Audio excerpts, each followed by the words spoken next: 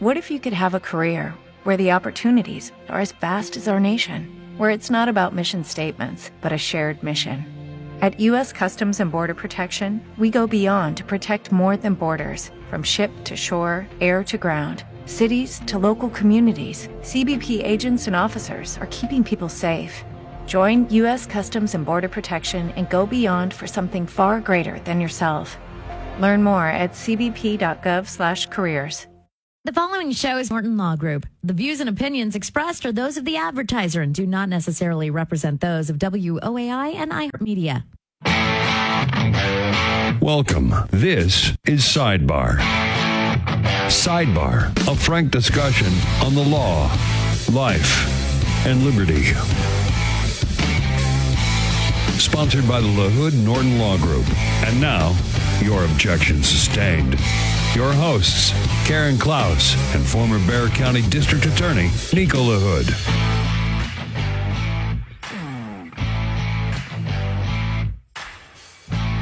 It's time. 1200 WOAI. This is Sidebar.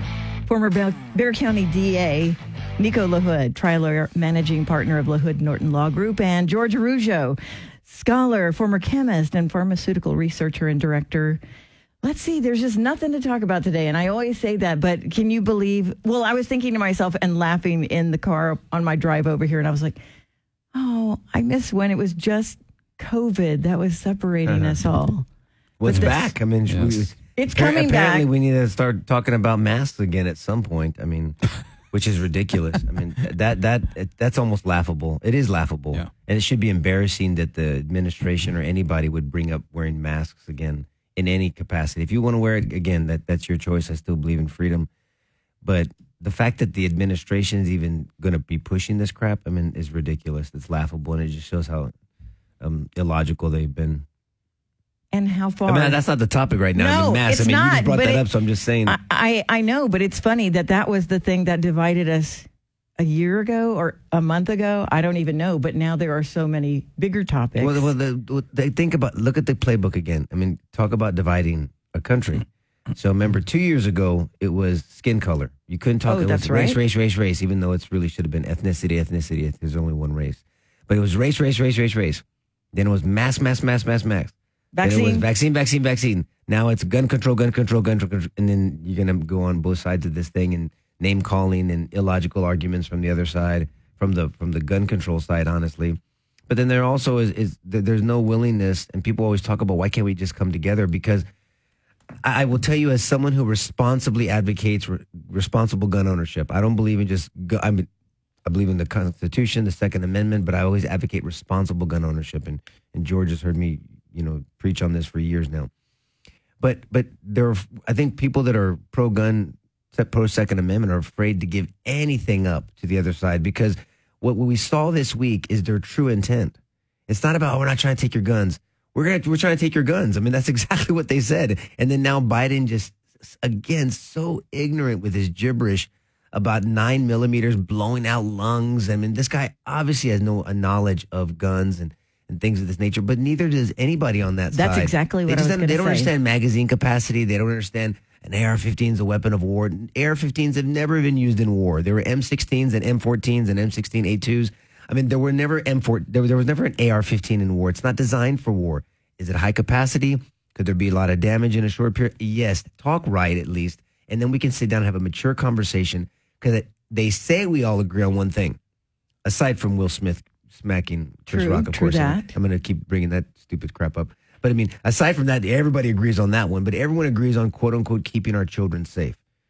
Right? That's what they say they agree on. That's what they say. They agree on. Okay, well, let's start from there and let's start working our way outside. And that includes discussions about morality. Oh, no one wants to talk about that, because you got to talk about faith and religion and this and what's source of morality and what's the definitions of morality and what's right and wrong. And morality talks about over-sexualizing our kids. Morality talks about dividing our kids by ethnicity and oppressor and oppressed. That's CRT, of course, and God forbid they talk about that and give concessions on that, because everything's race. That they're talking. We have to talk about games. We have to talk about what we've seen on movies. So Hollywood wants to argue against gun control, but yet all their movies are shoot 'em up. All these video games are so realistic. We had Atari. We were playing, sports games, and you have kids and armed robbery games and all kinds of hijack. What's that game that?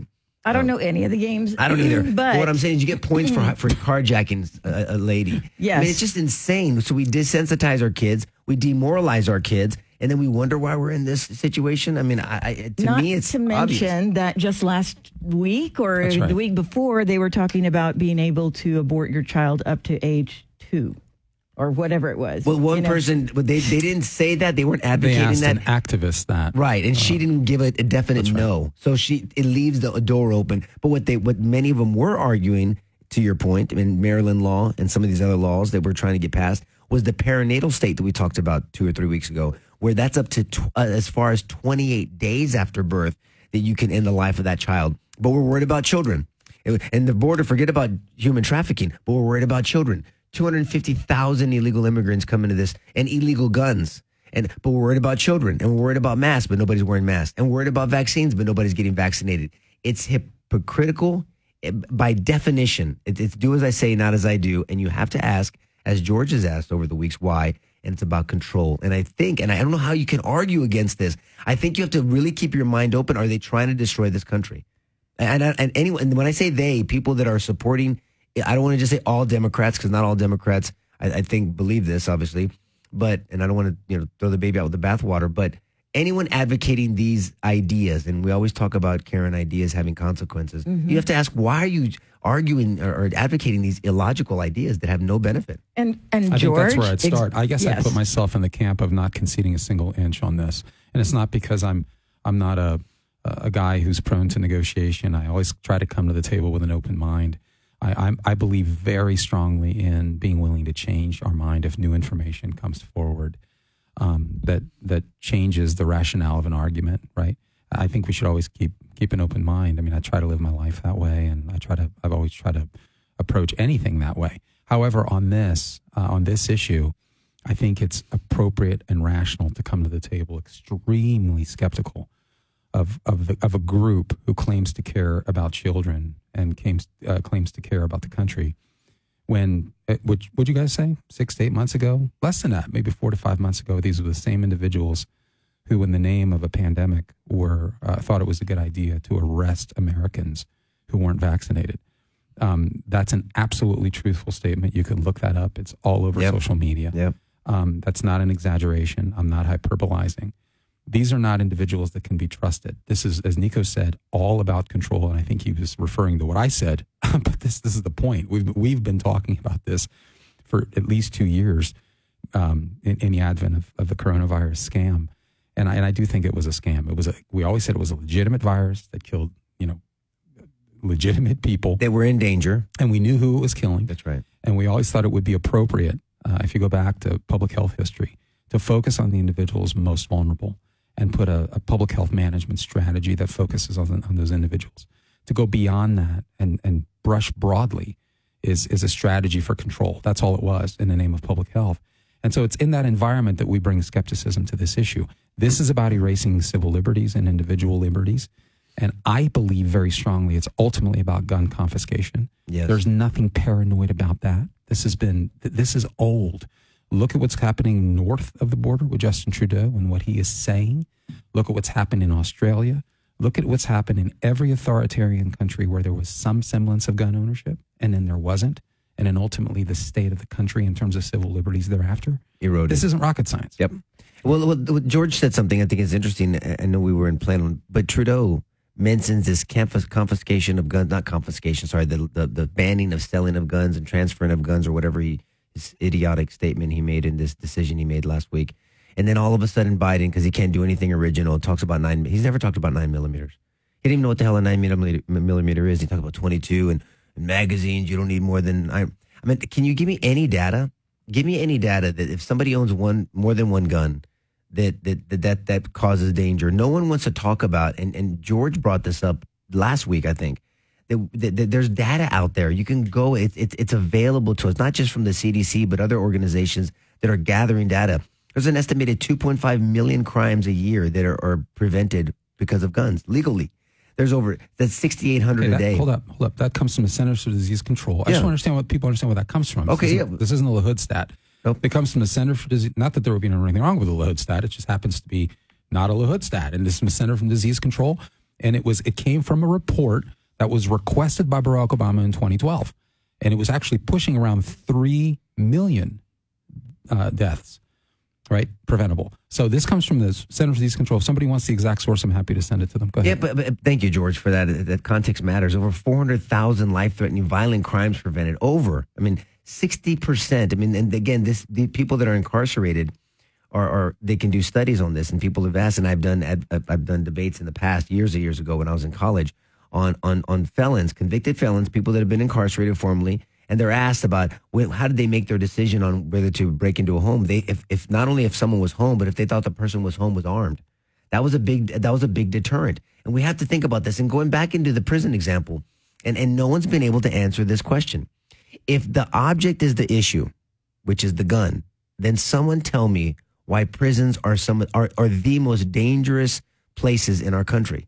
There's not a gun in a prison, but there's a toothbrush that gets shaved into a shank. There's a bed spring that's used as a shank. There's a sock that they put a tuna can in that they use it as a whipping momentum. You really can hurt somebody with that, like a slingshot type deal. I mean, there's a lot of violence and a lot of beatings, a lot of fights, a lot of injuries and rioting. There's not a gun in a prison. Why? Is it the issue of the guns? It should be the safest place, but it's not. Chicago's not safe. LA's not safe. New York is not safe.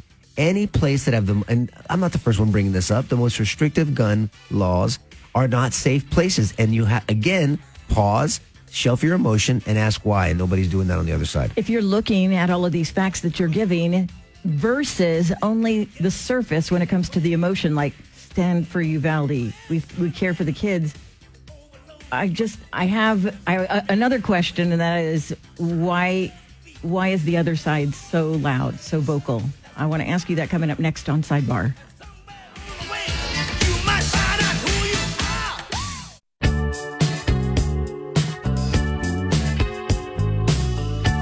.1200 WOAI. This is Sidebar. Are you still very busy with it? I was thinking to myself, don't think back this dangerous. week, I know it is. Back this week, if I had seen as many texts from you, and did you just finish up a big trial with the law firm? The number of trials we had been finishing up, and then of course we're set throughout the whole summer. You know, like when they opened up the courts, they opened up the juries and trials, but not just in Bexar County, and Comal, and all the surrounding counties as well are open, and we practice in surrounding counties as well. So just this is what we do, and thank God we have the staff and very competent lawyers and support staff and paralegals preparing for trial. And then all of us are trial lawyers, all 6 of the lawyers in our firm. So that's very unique to criminal defense firms. And all of us used to be prosecutors, as you know, so we bring a different, I think, approach definitely to our defense work. You're very busy. I was thinking, who else is a lawyer in the city? Is Julian Castro a lawyer? Is Joaquin a lawyer? So they don't seem, I'm just joking about this, but they seem to have a lot of extra time, because today, I think with the Spurs coach Popovich are going to have a big rally at Travis Park, the stand with Uvalde against guns.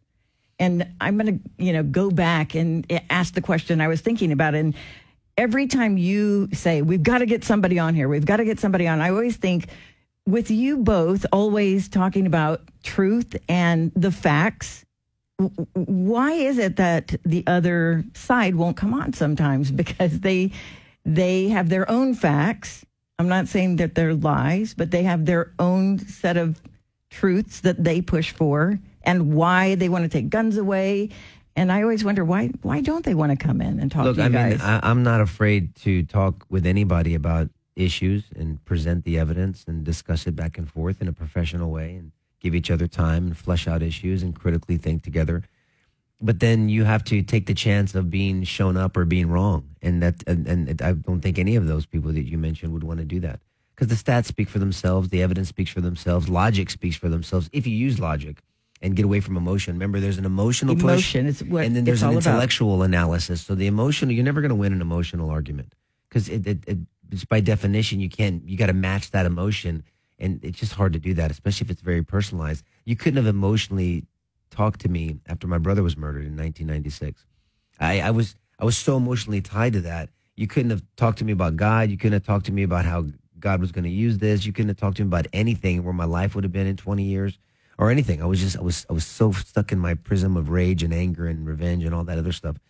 Intellectually, we could have had I can intellectually talk about it. I can look back. I can reflect. So there's an emotional analysis and there's an intellectual analysis. And it appears to me when you start calling people names and using sound bites and telling people your Republican Party is a party of massacres and white supremacy, I mean, that's so weak. It's immature. Not even forget immature, just name calling. But it shows weakness. When you just yell at somebody or just call them names like a nanny boo boo, it's just weakness. And so maybe they're embarrassed to be shown up. I don't know, but we should be able to have conversations and teach people and show people that you can think through problems. Yeah, well, I think we're a reflection of our leadership, aren't we? I mean, who is Joaquin Castro, or was it? Now I'm losing it. Julian. Thank you so much. Who is Julian Castro's former boss?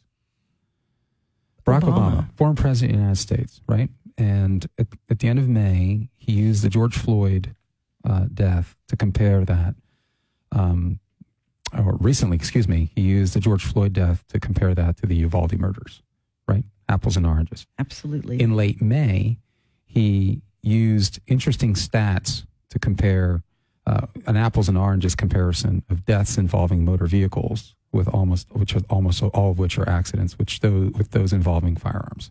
It's an apples or oranges comparison. His point being that there are so many more gun-related deaths than there are deaths from motor vehicles. Nico and I were exchanging some thoughts over text, and I told him how this was unbelievably deceptive and completely moronic, because accidental deaths involving motor vehicles vastly outnumber those involving firearms by some 60-fold, according to the same data set that Barack Obama was using.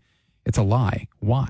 Gun-related deaths are virtually always deliberate, and motor vehicle deaths are almost always accidental or reckless. You're comparing apples and oranges. When you actually look at the true data set, the exact opposite of what Barack Obama is saying is true.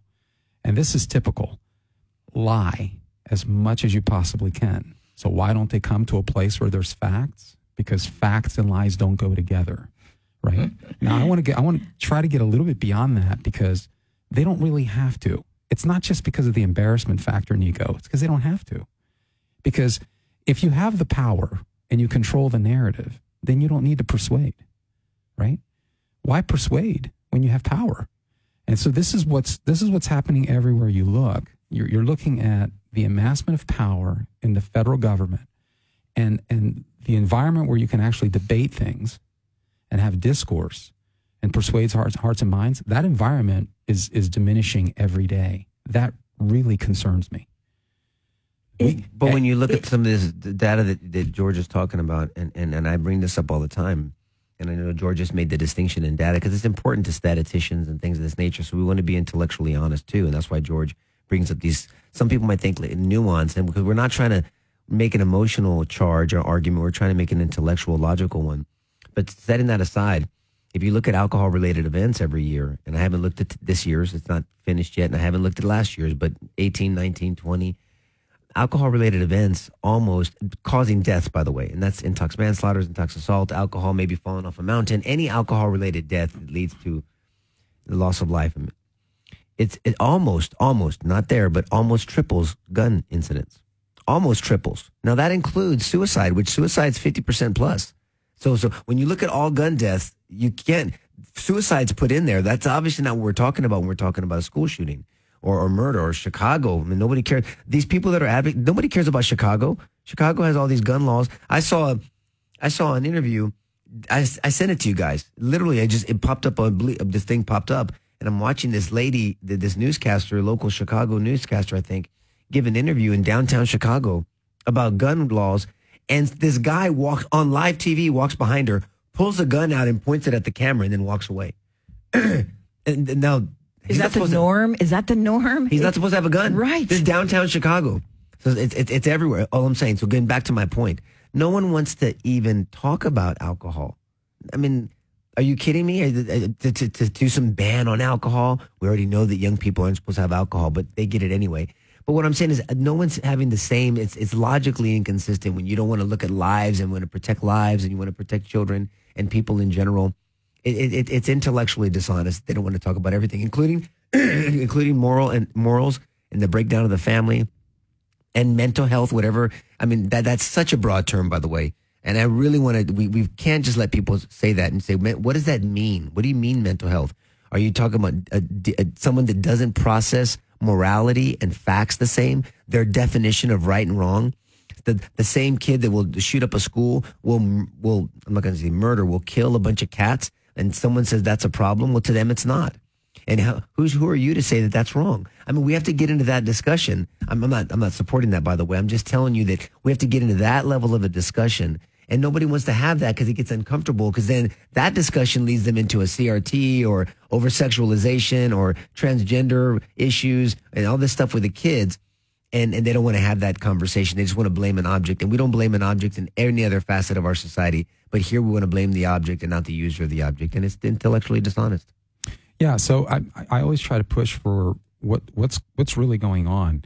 And there's a lot of really great punditry going on the symptoms here, really. I mean, you're looking at law enforcement processes. You're looking at what's going on in schools, best way to keep people out, to restrict access, safety resource officers. Well, that's good stuff, too. I mean, those are important things to talk about. They really are. But you're managing symptoms at that point. So we always try to go back and to what exactly is inducing this. And we refer to the culture of death. We refer to a culture of violence. How was the environment created where we're seeing more and more mass shootings? And there's no denying that. We mentioned last week that while there's been a decrease in gun ownership in the United States, I think precipitously so, since it was about 50% in 1970. Fast forward to 2018, 2019, it's down 30%. There was a slight spike, according to the New York Times, during the COVID era to about 39%.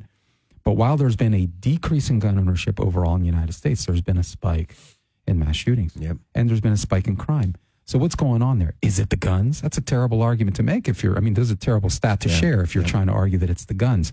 So we have an environment, a culture that is prone to violence. And I think it's appropriate, Nico, if we're actually going to solve the problem, to talk about why. Well, and the school violence not involving guns, fights, assaults. I mean, that has nothing to do with a gun. I mean, the assaults on teachers. I mean, look, when I was younger, I mean, you might have thought that your teacher was a bee or whatever hole or whatever you want to say. You never said it. Now the kids are so emboldened, they don't care. I know. I mean, there's cases that I saw as true. DA inside of schools, what they were doing to each other, the kids, but they were doing to teachers and how teachers are actually afraid. I mean, that's not part of the discussion. Of course it is. Because if you look at the kid in Buffalo, that evil, I was going to say bastard, in Buffalo, but he looked like he was playing a game. I mean, he had the GoPro on. I mean, there's something wrong. This kid was sick. His mind was demented. And here's a discussion I want to have. And not a lot. Some people are bringing it up this week. I thought it was interesting. And I've brought it up over and over again. SSRI drugs, selective serotonin reuptake inhibitors.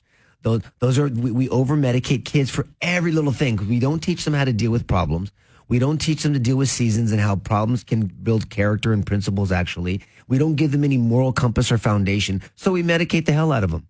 And we give them antidepressant drugs and all this stuff, and we overdo it. I'm not saying there's never a use for it. I'm not trying to... Everyone relax. Okay, I'm sure there's situations. But Nico, I think it's overused. Every kid's on a drug. I think parents that are giving their kids these drugs are taking the drugs themselves. Maybe. And that's why it is not a big issue. But look at the side effects. medicate. And George can speak to this working for Merck and being a chemist better than I can. Look at the side effects of SSRI drugs. It's typically, if you look at it's suicidal tendencies and violent behavior. 100%. There's a give and take. And so, and there was a stat out there, and I wish I had it prepared this weekend, but I want to give myself a little bit of a warning here for everyone. But I looked at this a while back when I was in office, and you look at X amount of quote unquote mass shootings, and we have to define what mass shooting is, by the way. There's a bunch of mass shootings in Chicago every week, but nobody talks about that. I guess that's part of it. But you look at mass shootings, I mean, I think every one of them, or a high percentage, all of them had a history of constant use of SSRI drugs. So you have to ask yourself, is that part of the problem too? I think it has to be in your discussion. Nobody wants to have that discussion too. It's not just about guns. And then for them to overreach with it, it gives people pause. And it should give people pause, because these are the same people that keep our borders open. These are the same people that want to take your guns but doesn't want to worry about guns on the border or worry about illegals coming in or anything of this nature. And it doesn't make any sense when George makes the argument about having an intellectual argument and listening and really listening and hearing what they're saying and then processing what they're saying. And that's an exercise in critical thinking, because there's going to be a consequence to it, and they're not thinking that through. I think I have a piece back from 2012 in the aftermath of the Colorado shootings from Mother Jones, which is a pretty left-wing publication. And they analyzed 7 years up until then of mass shootings.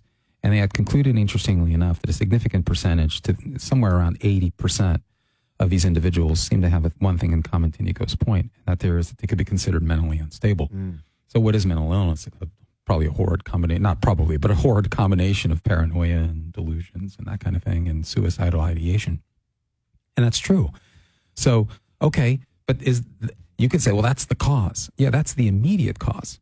But what's the deal there? We seem to see a precipitous increase in mental illness. Why? Yeah. I think we need to always go back to the root cause. What is creating the environment where the conditions required to have these kinds of murders, this kind of violence of person on neighbor? What's creating that? What's the deal? Can you answer the question? Because I want to know the answer. I think we can. Okay. I guess that I want to know, because I've been feeling stress for the last 3 years. And so somebody that's more fragile, that might just be the push. Okay, we will have more coming up next on Sidebar.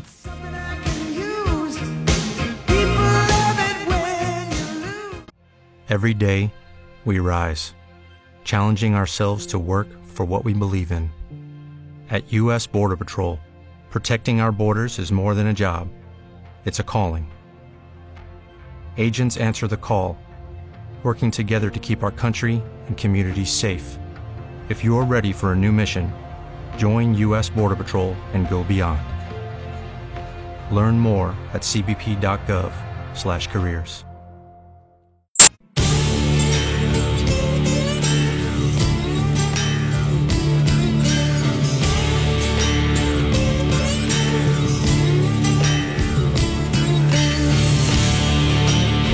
WOAI, this is Sidebar. So, take me back to before this break, George. What is causing all of this stress and mental illness that is taking over the country? I mean, I tell you, that lockdown, I believe that might have opened my eyes to how fragile people were, because people really started, I don't know, changing the way they thought about everything in life, whether it was good or bad. I mean, what is the reason? What is going on? Well, I think that we've spent 5, 6, 7 months here talking about an environment that's largely created in the American academic institution.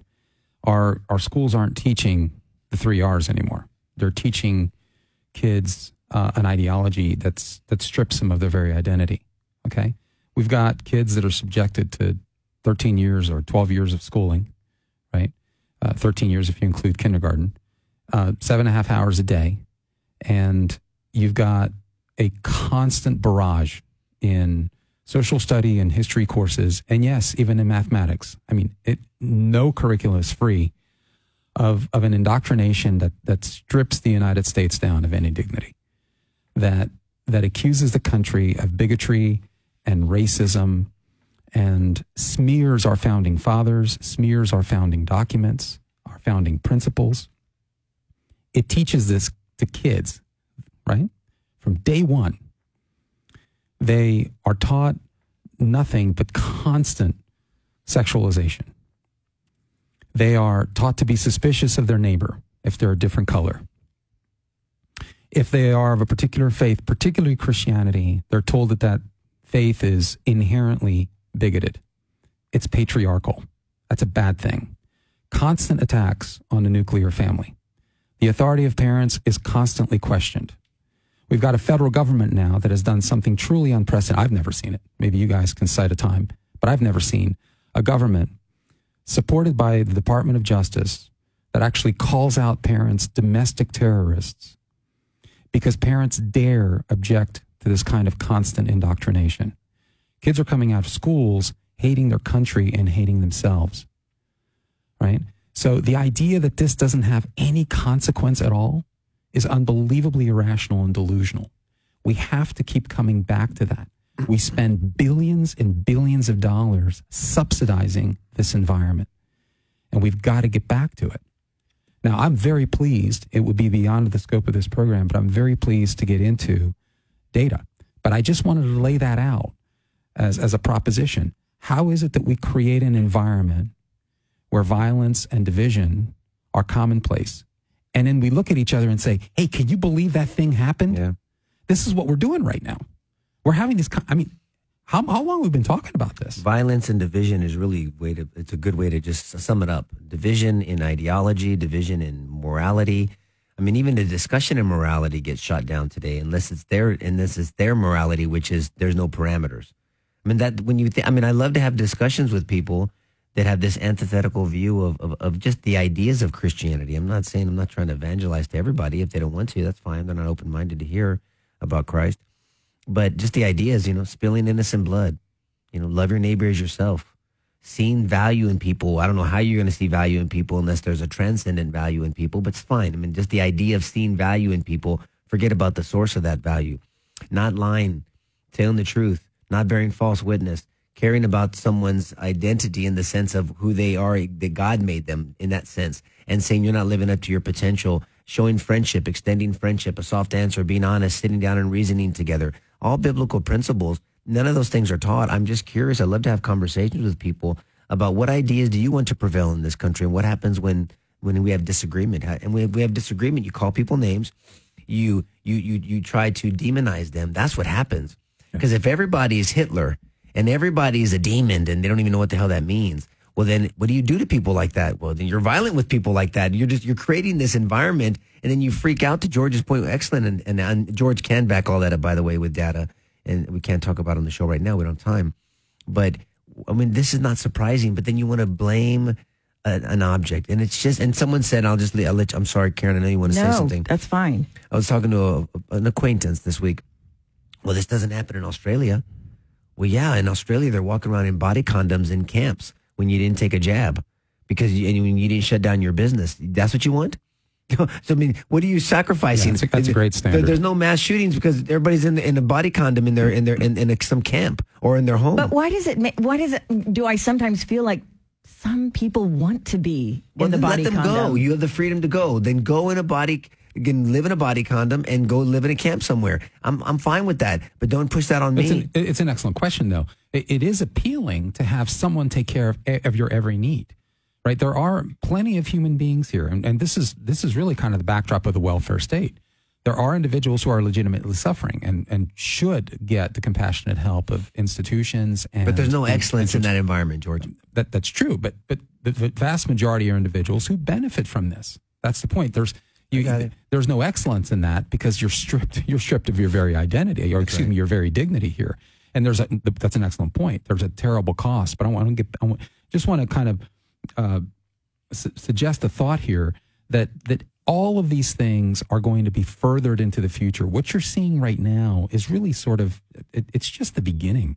This is going to get increasingly worse because we've lost a generation. And I just want to be candid with our listeners here. I believe there's hope. I'm a Christian, and I believe there is hope. I believe in the message of the Bible. I believe in the power of the Holy Spirit. That's what I personally believe. And I believe very much in being an optimist. And I am an optimist, but we have to have a realistic assessment of things as they are. In 1935, you can go on Google. I did it this morning. I was curious. And I wonder if it's still there because I saw it a few months ago. You can go on Google.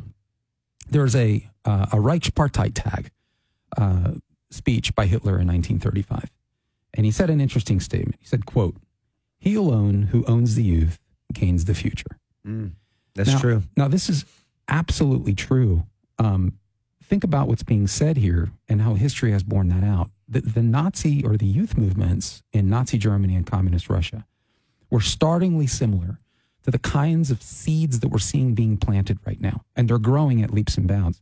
You see, any ideological or revolutionary state must always alienate the young from their pre-revolutionary parents. And I quote that. That's the language. If it hopes to survive into future generations. And I would recommend, if you're listening, get a book by Peter Hitchens. He's a former correspondent in Moscow. He wrote a book called The Rage Against God. And he talked about how the stripping of a moral backbone of a country, the underlying moral foundations. Again, there's a God to whom we will all be accountable. That is a basic American principle, cultural principle. The idea that I should care for myself, that I should order my affairs, that I should think rationally, that I should be a virtuous person, right? That I should do things that care for me and my family, and that I should be responsible, not for, but to my neighbor. Those principles are under attack daily. Yep. Daily in our academic. We are subsidizing that, Nico, to the tune of billions of bucks. And that's why George and I are also very critical of the church in general, not any one particular church, but the church in general, of wavering. When you have a moral discussion in our country, the church should be involved in it. Where are you getting your source from? When people say, oh, that's right, that's wrong, that's evil, that's good. Well, give me your source. Are you the source? And I think I think the church has blinked its eye, more than blinked its eye. It's wavered. When Alexander the Great was asked the question, I thought it was interesting. He's got some pretty good quotes. He asked, how did you manage to conquer the whole world? You know what his answer was? By not wavering. He conquered the world by not wavering. And one thing you can say about this leftist movement, they don't waver. They don't waver. I mean, they stick together. They're militant about it. I mean, if you don't conform to them, then they eat their own. And that's why they're against Joe Manchin and what's her name? Kristen Sinema. I mean, they want to get, if they could, they'd get rid of them in a heartbeat. I mean, you either get in line or you are gotten rid of. And that's by not wavering. And people that think differently, people that, dare I say, lean conservative or have a Judeo-Christian mindset or a worldview, are they wavering? And I think the question is yes. And it gets down to what George and I advocate all the time. People don't know what they believe half the time or why they believe it. What is the logic behind the ideas? George and I, every week, as you know, defend the ideology of a biblical worldview. It's not just because the Bible said so. That's great for Christians if you believe the Bible is authoritative, which we objectively believe that's true. It's not subjective, it's objectively authoritative. But I'm talking to a non-believer. I got to give them some logic and some reason, like Paul did to the Athenians. And so that's what's not happening. I believe that we're wavering, and we can't waver. Back to the full circle, right, Karen, to the Second Amendment. I think people that are pro-Second Amendment, they don't want to waver instead of being, and they feel like I can't sit down and be reasonable with the other side because I know what their objective is. And we saw that this week. What was that representative? It's a gentleman, he's a black gentleman from, I don't remember where, he's like, we're coming after your guns, and if you don't give them to us, we'll get rid of the filibuster, we'll pack the court, nothing's going to stop us. Man, so you're going to violate the Constitution? You're not going to work within the parameters of this country, the way it's set up?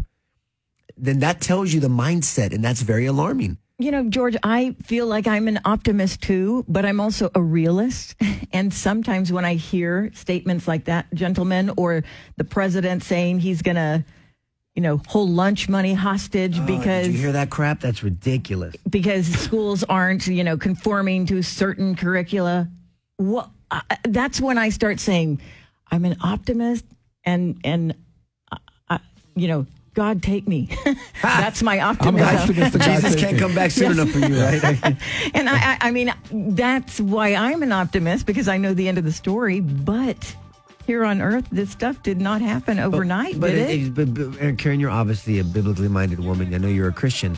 But we're supposed to do something. Right. Too many Christians say, I know the end of the story. I got it. So do I. God wins. I get that. But we're here but right we're now. We're supposed to do something now. And we have to arm ourselves with wisdom and knowledge, pray for wisdom, educate ourselves, and then pray for something called courage, and to stand and to advocate and persuade minds and to know what we're fighting for and then actually do it. But why is the only one that has the courage Sonny on The View?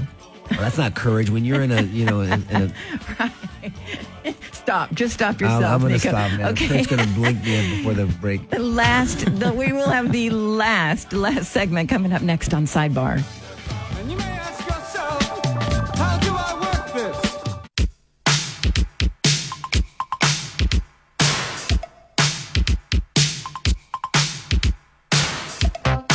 Okay, Last week, we got a new iPad and we can do Facebook Live, and we don't have to be like sitting on each other's laps. What? This week, George likes to know. What a mental picture. right? This week, I was going to try to get it started early, and Somebody had asked. Yes. Somebody had asked, can you guys do the Facebook Live during the radio portion of the I show? think that's a great idea. I thought it was a good idea. I think Pags does it. Someone says, and Pags does do that. We were open for it. We talk a little bit differently when we don't have to be, but I mean, yeah, we'll do it. We were trying to do it for this last segment, but I know you didn't have enough time. I know. So we're and going to be joining I just us want to after- say that no one was helping me. Not you, George. Not you, Nick. Well, I'm technologically challenged. You don't want me helping you. Okay, enough said. And look at you, George is acting all quiet know over what there that was because he. Well, I didn't, there's so much wisdom coming from you guys. I hate to interrupt you, but so it's Mondaire Jones, a Democrat from New York. That was him. Okay. Yes, please continue. And I was, as Nico was talking, he sparks thoughts in my mind, and I pulled up. William Zoster is he is a leader of the American Communist Party. Did you know there was such a thing? There is. Yeah, of course. There's an American Communist Party, and William Zoster wrote a book called Toward Soviet America. Painful, but it's got to be read because it's happening. And he talks about this notion of the coming American Soviet government. And among the sort of measures that this American Soviet government is going to adopt to further the Cultural Revolution is the following. And he makes an interesting point. The schools, colleges, and universities, in his view, are going to be coordinated. They're going to be grouped under the National Department of Education in order to revolutionize the studies. Why? What does it mean to revolutionize studies? Take your curriculum and cleanse it of religious, patriotic, and other features. And other features of this, what he calls bourgeois ideology, getting back to Marxist terminology here for common thinking or middle class people, the average American citizen. So it's the National Department of Education that sets the agenda and determines what's being taught. The undermining of parents is absolutely critical. The use of curricula to, like he said, to cleanse our schools of religious and patriotic influences. The best way to do that is through sexual education classes. I mean, you're using this very sensitive issue of sexuality and gender as gateways to strip kids again of their identity, reduce them to nothing but their physical bodies, or skin color, physical traits, indulge every whim, and the research is just, it's robust and it's significant about the impact that this is going to have on kids psychologically. It's absolutely traumatic. And Nico, we know this stuff. This isn't, what I'm sharing here, this isn't rocket science, okay? Clinical psychology, clinical sociology is aware of this. This is truth. We've had this for, we've had studies that back 25, 30 years, tons of peer-reviewed research on the impact that this has on kids and society. And then we sit here and we say, it's the gun. Knowing, again, if you go back to John Lott, LOTT, Crime Prevention Research Oh, he's Center. got great data. He has robust data. He has multiple sources to corroborate that data. I mean, he makes it very, very clear. We got to stop objectifying these issues. It's not about the object. It's about the environment. But nobody wants to have him on. John Lott, he's gone on CNN True and enough. MSNBC once or twice, and then he has those pesky things called data and facts, and then it's like, oh crap, well that doesn't help our judge, and they don't invite him back. That's journalistic and disingenuousness. I mean, doesn't have a word, but it's just it's disingenuous. I mean, if you're a journalist and you want all the facts out there so the listener can make up their own mind, just report the facts. Well, To your point- let me segue into your next point on the issue of John Lott. He made the statement, I'm not sure if he made it on MSNBC, but he made the statement that less than 1% of crimes involve firearms. And all crimes. Indeed. Wow. And he breaks this out again, multiple sources of data from FBI, from CDC, very robust. These guys don't care. MSNBC, Melissa Harris Perry, right? This is who they have on, and they'll listen to. Quote, and I'll shut up, Nico. You can continue. That's Sorry. okay. I want to quote her because I just couldn't believe this. We have to break through our private idea that kids belong to their parents or kids belong to their families and recognize that kids belong to whole communities instead. You see, this makes sense. Well, Biden carried that. He carried that during his speech a while back. Exactly. I was just... Yep. Sorry. No, thank you. Yeah, but I was just going to say that. You see, in order for kids to belong to quote-unquote whole communities, then they need to be indoctrinated. They need to be taught a whole new set of core beliefs by that community. Who's driving those core beliefs? The National Education Association. And we know who's running the National Education Association. All right, go ahead, bud. Well, no, I mean, you said so much, and I'm going to go back to a comment. Can you think about this? Years ago, not that long ago, if your parent found out your school was teaching your kid about sex, not biology, not reproductive system, sperm, egg, penis, vagina, just normal reproductive stuff, there would have been a revolt, and that's what happened in Virginia, by the way. Now, we've been normalized to this. To steal away, we've talked about this. You can't talk about it enough. Stealing our children's innocence in many ways. Morally, when you're talking about over-sexualizing them. But then also, I was talking to my kids, and I'm glad the school does it. But they have lockdown practice. What is it called? Fire drills. Sorry, the word is drills. Yes. And then in my day, it was fire drills. Now they're lockdown drills. And then you get into the discussion, and we didn't talk about this in our first segment. We'll probably talk about it on Facebook Live. Arming teachers. And what do we do to keep schools practically? Because there's one thing about what's the problem, the root cause, as George and I would talk about. But then, now there's another issue about what's practical about it and taking guns away. I think what went wrong, there was a Heller decision in 2008, that reemphasized the Second Amendment. And they said there can be some limited restriction on gun ownership and gun possession in schools. I think that was a mistake in that area. If you have a gun-free zone, that is a evil person's dream. A gun-free zone. Now, I'm not saying every schmuck should be carrying a gun. Trust me. As I always advocate, if you don't train with your gun, carry a hammer because you're more dangerous than probably maybe, or as dangerous sometimes. But we should have guns at schools. And when we talk about the advocacy point about having teachers armed, you're not just saying any teacher come to school with a gun. You're talking about training. TCOL style training. TCOL is the organization in Texas that certifies law enforcement officers and peace officers. Talking about 80 hours of training. And it's not psychological forcing exam. teachers who no, don't it's giving want an option. guns, right. Or just saying, hey, we're going to have 4 teachers, 2 on each floor, and then have 1 point of entry. People that talk about that have video cameras on those points of entry and have, we can send how many billions of dollars to Ukraine? $40 billion to Ukraine? Well, that's just most recently. Okay, but someone did the numbers. If we hired a retired vet or a retired police officer for every school at $75,000 a year, did you see that? I did see it was less than $10 billion. I can't believe we're talking about billions like they're nothing. But if we're throwing money around instead of printing trillions of dollars like the feds are doing and what this administration is doing, can you spend $10 billion on our schools, on our precious children that you value so much, or $4 billion to finish the wall so we don't have 250 illegal immigrants come in and then have people come in the right way and make sure we can vet them and know exactly who's coming into our country?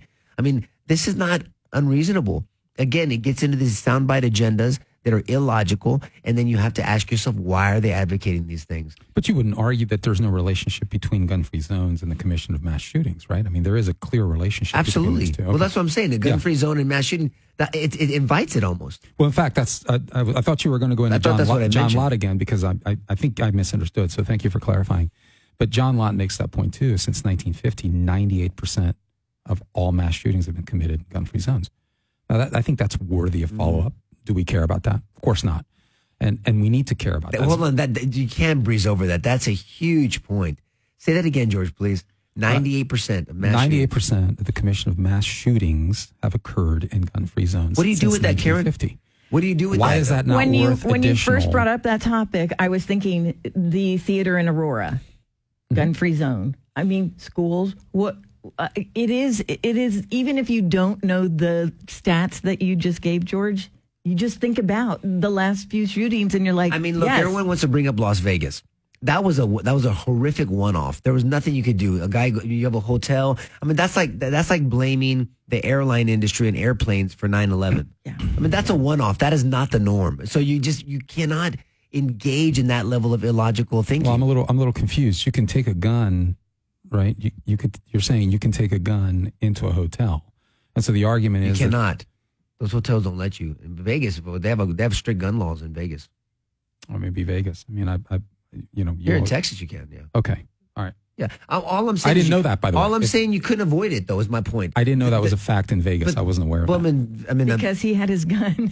Well, no. All I'm saying is, well, we can verify that, though. That's not the point I was trying to make. The point I was trying to make is, there's nothing that could have stopped that. He was way up there. Yeah. Sure. He was shooting at people that are gathered, and it was a turkey shoot. It. There's nothing. That was a one-off. That is not the norm. Non-gun-free zone, it's irrelevant. But right? that wasn't even, that was a one-off. I don't even put Vegas into our discussion because it's like putting 9/11 and misusing airplanes. I mean, when you want to kill someone and you have a rotten heart, just like the prison example, you're going to hurt people. There's going to be violence. And in schools too. All I'm saying is we have to have intellectual conversations based off data. When you have that fact that John Lott often advocates and George just shared with us, 98% of mass shootings were in gun-free zones. It's actually more than that. But I mean, it's actually more than that. But I rounded. 98 points, close to 99, right? It's more than yes. Yeah, that's right. I mean, Karen, we can't what ignore that. What do you do with that? Well, you put that into the equation. You have to put that in the hopper of discussions that they don't want to. What you do that is you get away from the object conversation, and this is what I hope our leaders in the House and Senate are going to do. I'm very concerned about what McConnell and Corner are doing in that regard. But we got to really force Democrats to have a serious conversation about what's really going on. And the problem is they won't. But we must force that discussion. Got to go deeper. Well, Cornyn and McConnell, Mitch, them wanting to work with Democrats after this week, I hope they pull that back. When you heard the sound bites and what they were saying, the advocacy points this week, 9mm, all guns, we're going to do whatever we can. Nothing's going to stop us. All this stuff. It really causes the pro-Second Amendment constitutionalists to say, wait a minute, you're not coming with a sincere heart. Exactly. You're not trying to make things better because you won't listen to all the data. You've got to bring it all into the discussion, not just, you can't be one. Who said it this week? Somebody said you can't be a single variable analysis because then you can't trust that person. If they only have 1 point, like last year, race. This year, guns. When you have one variable, only one point of argument, advocacy, you can't reason with someone like that, and you have to really pause. So guys, look, we're going to be on Facebook Live. We're going to have about 2 or 3 minutes to go to the restroom. If you can, hopefully next week, we'll be able to, I think we'll do it live. We'll have the radio show, Facebook Live radio show, and we'll just continue into the Facebook Live after. You guys have a blessed week. Thank you for joining us.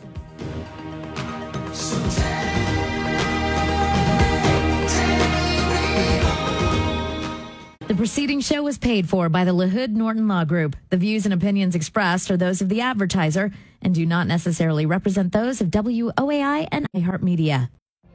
What if you could have a career where the opportunities are as vast as our nation, where it's not about mission statements, but a shared mission?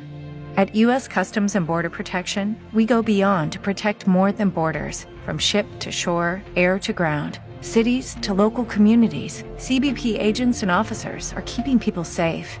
Join U.S. Customs and Border Protection and go beyond for something far greater than yourself. Learn more at cbp.gov/careers.